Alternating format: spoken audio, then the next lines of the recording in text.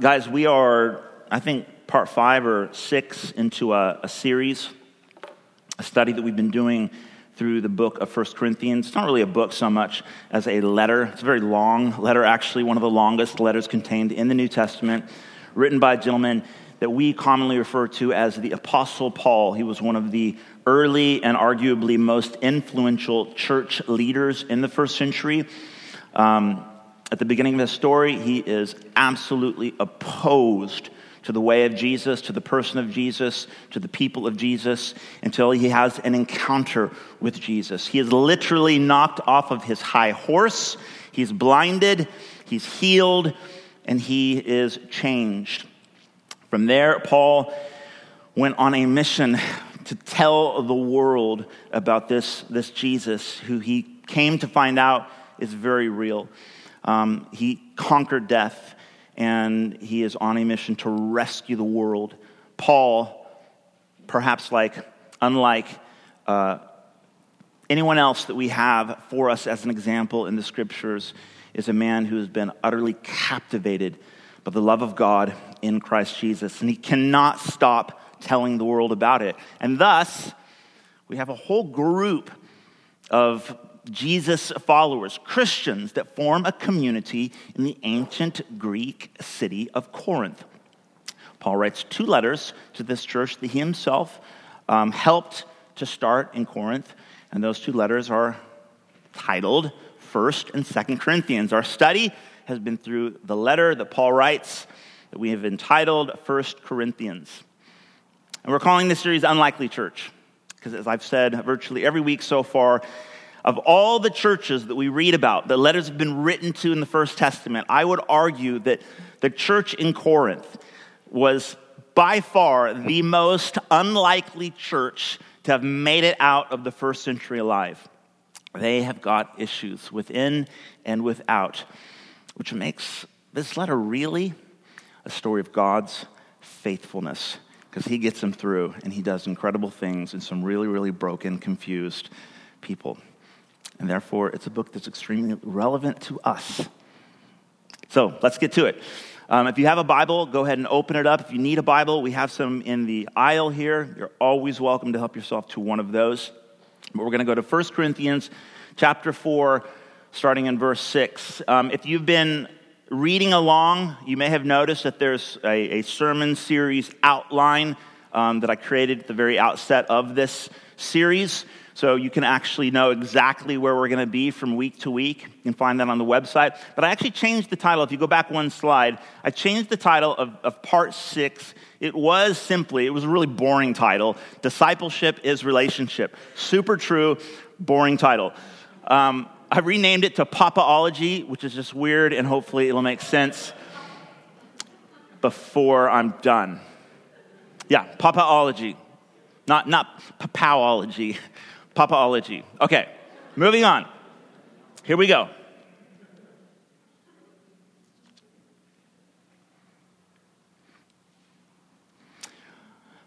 Okay, we're actually just jumping in mid-thought.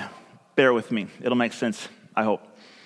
I have applied all these things to myself, Paul speaking, and Apollos for your benefit, brothers and sisters, that you may learn by us not to go beyond what is written, that none of you may be puffed up or big-headed in favor of one against another. For who sees anything different in you? What do you have that you did not receive? If then you received it, why do you boast as if you did not receive it? Already. Now, you've got to get the irony, or you could even call it sarcasm, I suppose. Already you have all you want! Exclamation. Already you've become rich. Without us you have become kings. And would that you did reign, so that we might share the rule with you. For I think that God has exhibited us apostles as last of all, like men sentenced to death, because we've become a spectacle to the world, to angels and to men. We are fools for Christ's sake, but you are wise in Christ. We are weak, but you are strong. You are held in honor, but we in disrepute. To the present hour we hunger and thirst. We are poorly dressed and buffeted and homeless, and we labor working with our own hands. When reviled, we bless. When persecuted, we endure. When slandered, we entreat. We have become and are still like the scum of the world, the refuse of all things. I think refuse is a very polite word. Verse 14. I did not write these things to make you ashamed, but to admonish you as my beloved children. For though you have countless guides or teachers in Christ, you do not have many fathers. For I became your father in Christ Jesus through the gospel. I urge you then, be imitators of me. That is why I sent you Timothy, my beloved and faithful child in the Lord, to remind you of my ways in Christ as I teach them everywhere in every church. Some are arrogant, as though I were not coming to you, but I will come to you soon, if the Lord wills. And I will find out not the talk of these arrogant people, but their power. For the kingdom of God does not consist in talk, but in power. What do you wish? Shall I come to you with a rod or with love and a spirit of gentleness? So far, Paul has spoken of the faithfulness of God. He's talked about the unity of the people of God. He spoke extensively about the cross of Christ and the seeming folly of God. He talked about the Spirit and the work that the Spirit does in the human heart. And he spoke of the church as the holy temple of God that God himself is building up. And then he says he's applied all of these things thus far to himself and another teacher named Apollos that have been very instrumental in the forming, the building up of these believers in Corinth, Christians just like you and I. Now, Paul is writing this letter, 1 Corinthians, in response to a letter that the Corinthians had already written to him. They've got some specific questions to do with morality, religious behavior. They're asking him about sex, about marriage, divorce, food, idolatry, spiritual gifts, and money. Paul has yet to address any of the questions that they have about these items. He's not even hinted at them. In fact, he's not going to say anything about the questions that they've asked him until chapter 7. We're only in chapter 4. What we have here, and this is very significant because we're at a juncture in the letter. We're beginning to turn a corner. Paul's going to begin to speak to the Corinthians about some specific issues, problems that they're having, but he's laying the foundation first. He's emphasizing what's really going on here. You see, the church in Corinth, they're a classic example of a group of people, a church, who it would seem they feel that, gosh, they've had their first two pastors. They've had Paul, the apostle, and Apollos, who apparently is like maybe even better, or certainly at least more eloquent in terms of a teacher. And this is how they've grown up. And apparently they've gotten to the point where they feel like, look, our knowledge and our spiritual prowess is off the charts. We got this Christ thing on lockdown. We have some questions about, some moral issues. We've got some debates among ourselves. We need to get you to weigh in on some matters to do with religious behavior. But other than that, we got this Jesus stuff worked out. This is spiritual adolescence at its worst. You guys remember being there? 14, 15, 16 years old, and you kind of feel like, look, I've got life figured out. Nailed it. Now, I reckon not all teenagers are like that. Where's my man Gus at? There's a few teenagers in the room. To be honest with you, I pray to God that my kids, when they're teenagers, they're not even like just half as bad as I was. Oh my goodness. But this is spiritual teenage angst. This church seems to think that, man, they've got it figured out. They got the knowledge, they got the power. And Paul is working very, very hard to communicate to them, look, you've completely lost the plot. And so what he's doing now is taking them down several notches. He's using some very biting irony. He's like, oh, so you have everything you need. You've got it all figured out. All the knowledge, all the power. Weird. I'm just an apostle, but apparently I'm the scum of the earth. I'm considered as refuse in the world. And he finishes his rant by saying, look, I'm not trying to make you feel ashamed. This isn't meant to be a guilt trip. I'm appealing to you as a father. You know what this is? This is a heart-to-heart letter written from a father to children, to his spiritual sons and daughters. Which is why at the end, now that it's a little cringe how he kind of ends this section, chapter 4. What do you wish? Shall I come to you with a rod or with love and a spirit of gentleness? The rod, I don't think he's in fact, I know that he's not actually threatening to come with a rod. Sort yourselves out. I'm coming, God willing. You want a beat down? Or do you want Papa? If anyone has kids in here, you know exactly what this is about. You know exactly what this is about. Now, apparently you're not supposed to ever threaten your kids. They'll figure that out real quick. Yeah, you don't threat. This is Papa. This is Paul, the spiritual father, appealing to people he loves. But the Corinthians, they're struggling. They're struggling. What he's doing is to remind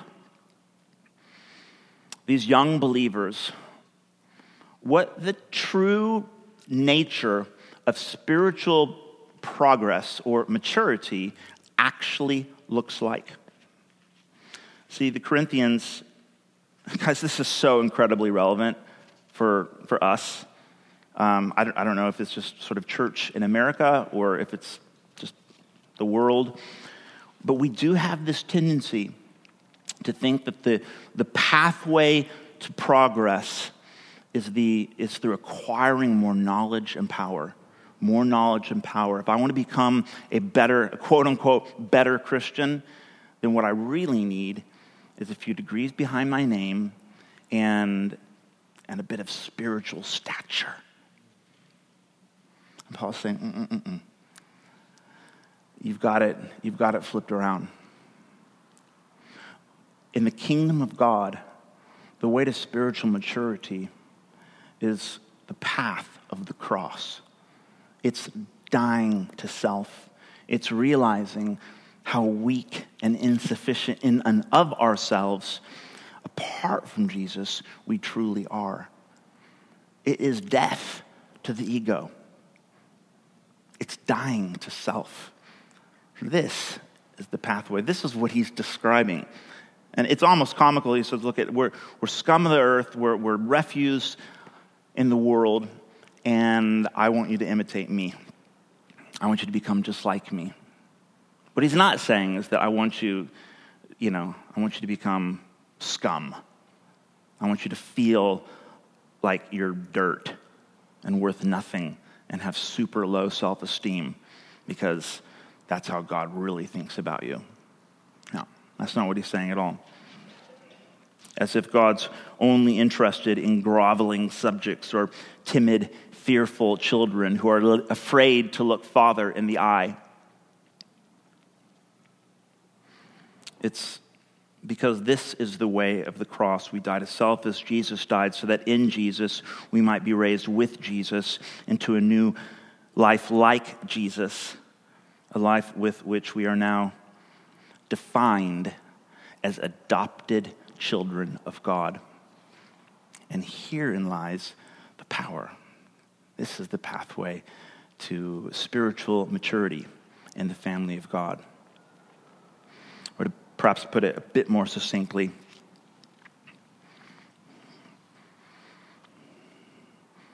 in the family of God, spiritual maturity is realized not in the amassing of knowledge or power, but rather in the increasing awareness of one's own weakness and infinitely limited knowledge apart from the one to whom all knowledge and power and love truly belong.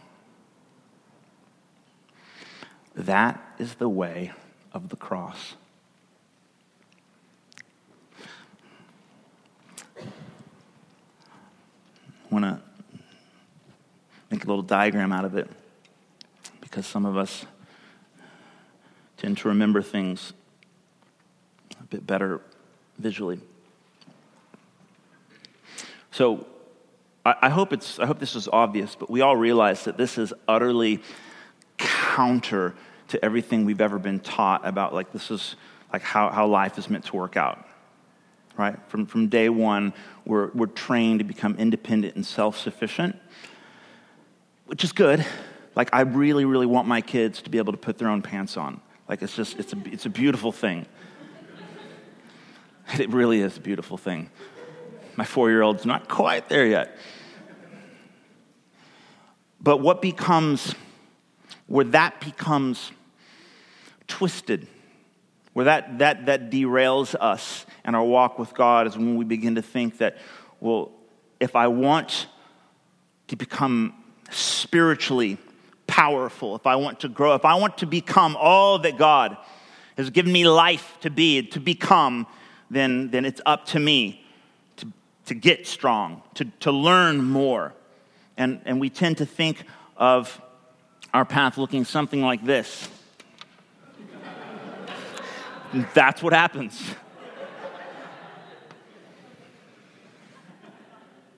Okay?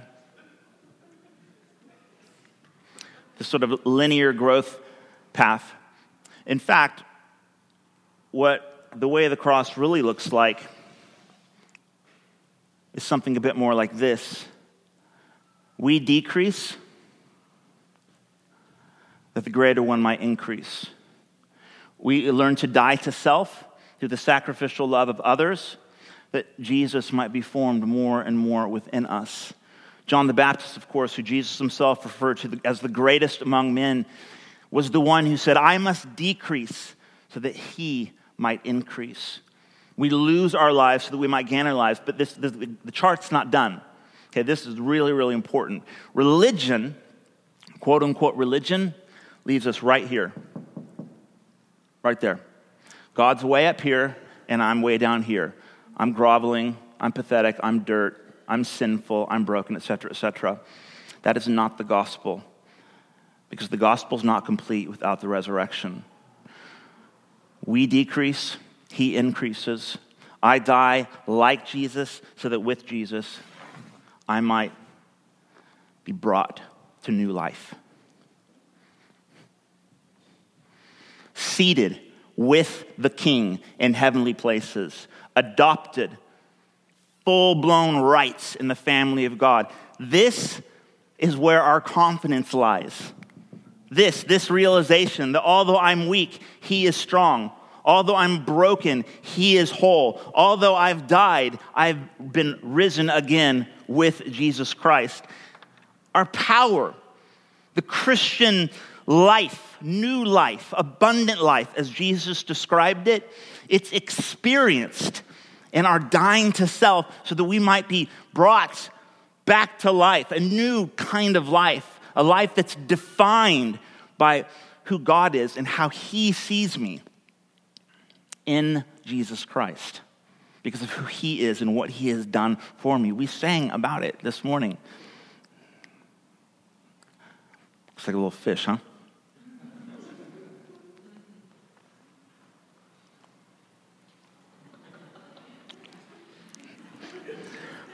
Oh, do tell.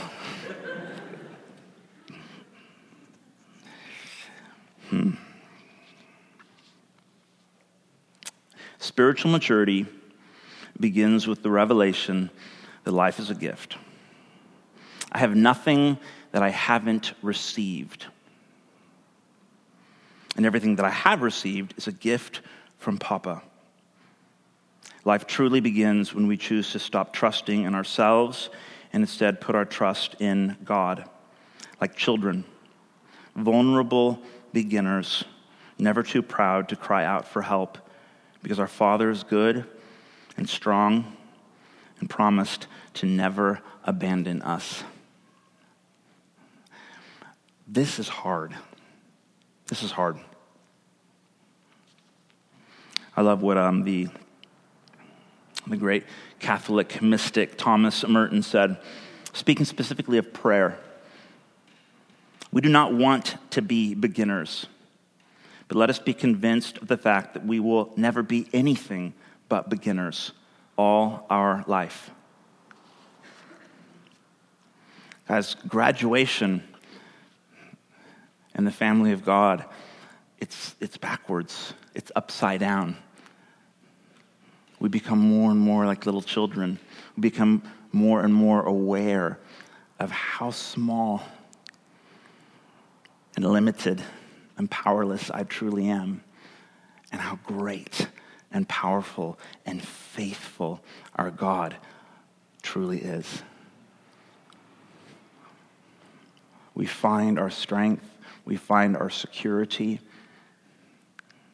we find our wisdom, we find our eternity hidden in the arms of our Father. You know, this is what it means to become a Christian.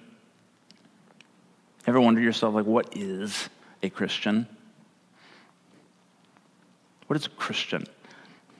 The Corinthians might say, well, a Christian, they probably wouldn't even have used the word. A Christian, it looks like someone who does X, Y, and Z. It looks like someone who knows A, B, and C. They know certain things, they have a particular belief system, and their behavior aligns in just a particular way. That's not being a Christian. That is what we call the fruit of the Christian life. That's what it looks like. That's how you can evaluate it. That's how you can determine, like, are you actually following Jesus, or is it just something that you're doing in your head? A Christian, someone who's like Christ, is someone who identifies with God as Father. It's someone whose whole identity gets and is becoming wrapped up. And I know who I am. I'm a son. I'm a daughter. God is my Papa. I use the word Papa because this is what I refer to my father as. I've never called my dad Father. He's Papa. And the more we grow, the more we realize that I have been given life to find my life in the arms of my Father. Guys, as we continue on through 1 Corinthians, this is so crucial to understand everything else because we're going to get into some really specific stuff. We're going to talk about next week. In fact, we're going to talk about sexuality. 1 Corinthians 5 and 6. It's all about Paul. And funny enough, the Corinthians, they actually didn't ask Paul about sexuality. It's a bit like, I don't know if you've ever had the opportunity to pray for someone. So I'm a pastor. It happens from time to time. Someone will come up to me at the end of the service and be like, oh, I really need prayer. What do you need prayer for? I just, my quiet times just feel really dry. Okay, you want prayer for your Bible time with Jesus. Okay, what else? And you kind of probe a little bit more, and you find out that they're strung out on meth and sleeping with prostitutes. I'm like, dude, your problem is not your quiet time. Okay, I'm with you, brother. We're going to talk about some stuff, but if it's not clear in our minds what the point is, where Paul is wanting to take us, we can quickly make the mistake of thinking that what this whole thing is about just behavior modification, just acting differently, just getting better, becoming more religious, or learning some new facts about the Bible. All that stuff, totally important. But if we don't remember that really, this is the Father appealing to his children, saying, I don't want you to just act like me. I want you to become like me. I want you to get my heart. I want you to experience my love. This is called going to the cross. Guys, we're gonna stop there. I think I've said enough. There's a lot there, obviously. Whole 14 verses. If you're like, man, but what did he mean by this or that? My advice, guys, find an ecclesia. It's what we call our midweek small groups. It's a great place to have a conversation, to process, to object, and to think together about what's really going on in this church and what it means to us as we figure out how to follow Jesus Christ. But we're going to close here.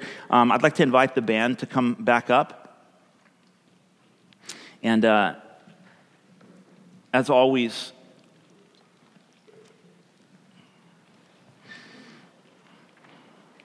what we're doing here isn't just sort of getting a bit of information. As I said many times, we're inviting the Spirit of God to actually do something to our hearts. If we leave here just with a little bit more to think about, but not having actually encountered our Father in Jesus Christ, then we're kind of going the way of the Corinthians. So I want us to respond in worship. Some of you, if you're anything like myself, you've got stuff. You've got things that you're ashamed of. Parts of your life that you don't want anyone to know about. Weaknesses. And the way you deal with that isn't by just getting better or becoming stronger. It's about going to Father. Saying, I'm weak. I'm broken. I am a sinner. Help. We go to Father. The strength we're looking for to become like Jesus, it's found in our Father's arms. Paul writes in his second letter to the Corinthians, he says, when I'm weak, then I am strong, because God's power is perfected in weakness. We go to Father with our weaknesses. We go to him with our dysfunction. We go to him with our doubts and our fears and our disappointments and our anger and our pain and our confusion. We go to him. We collapse in his arms. And he pours his love into our hearts. He makes us whole. He doesn't just wave his magic wand, make it all go away. But he begins to do something on the inside of us so that we realize God is my Father. That's where the strength's at. That's where I find security. That's where the answers lie. But we've got to be willing to come to him. Can we stand together?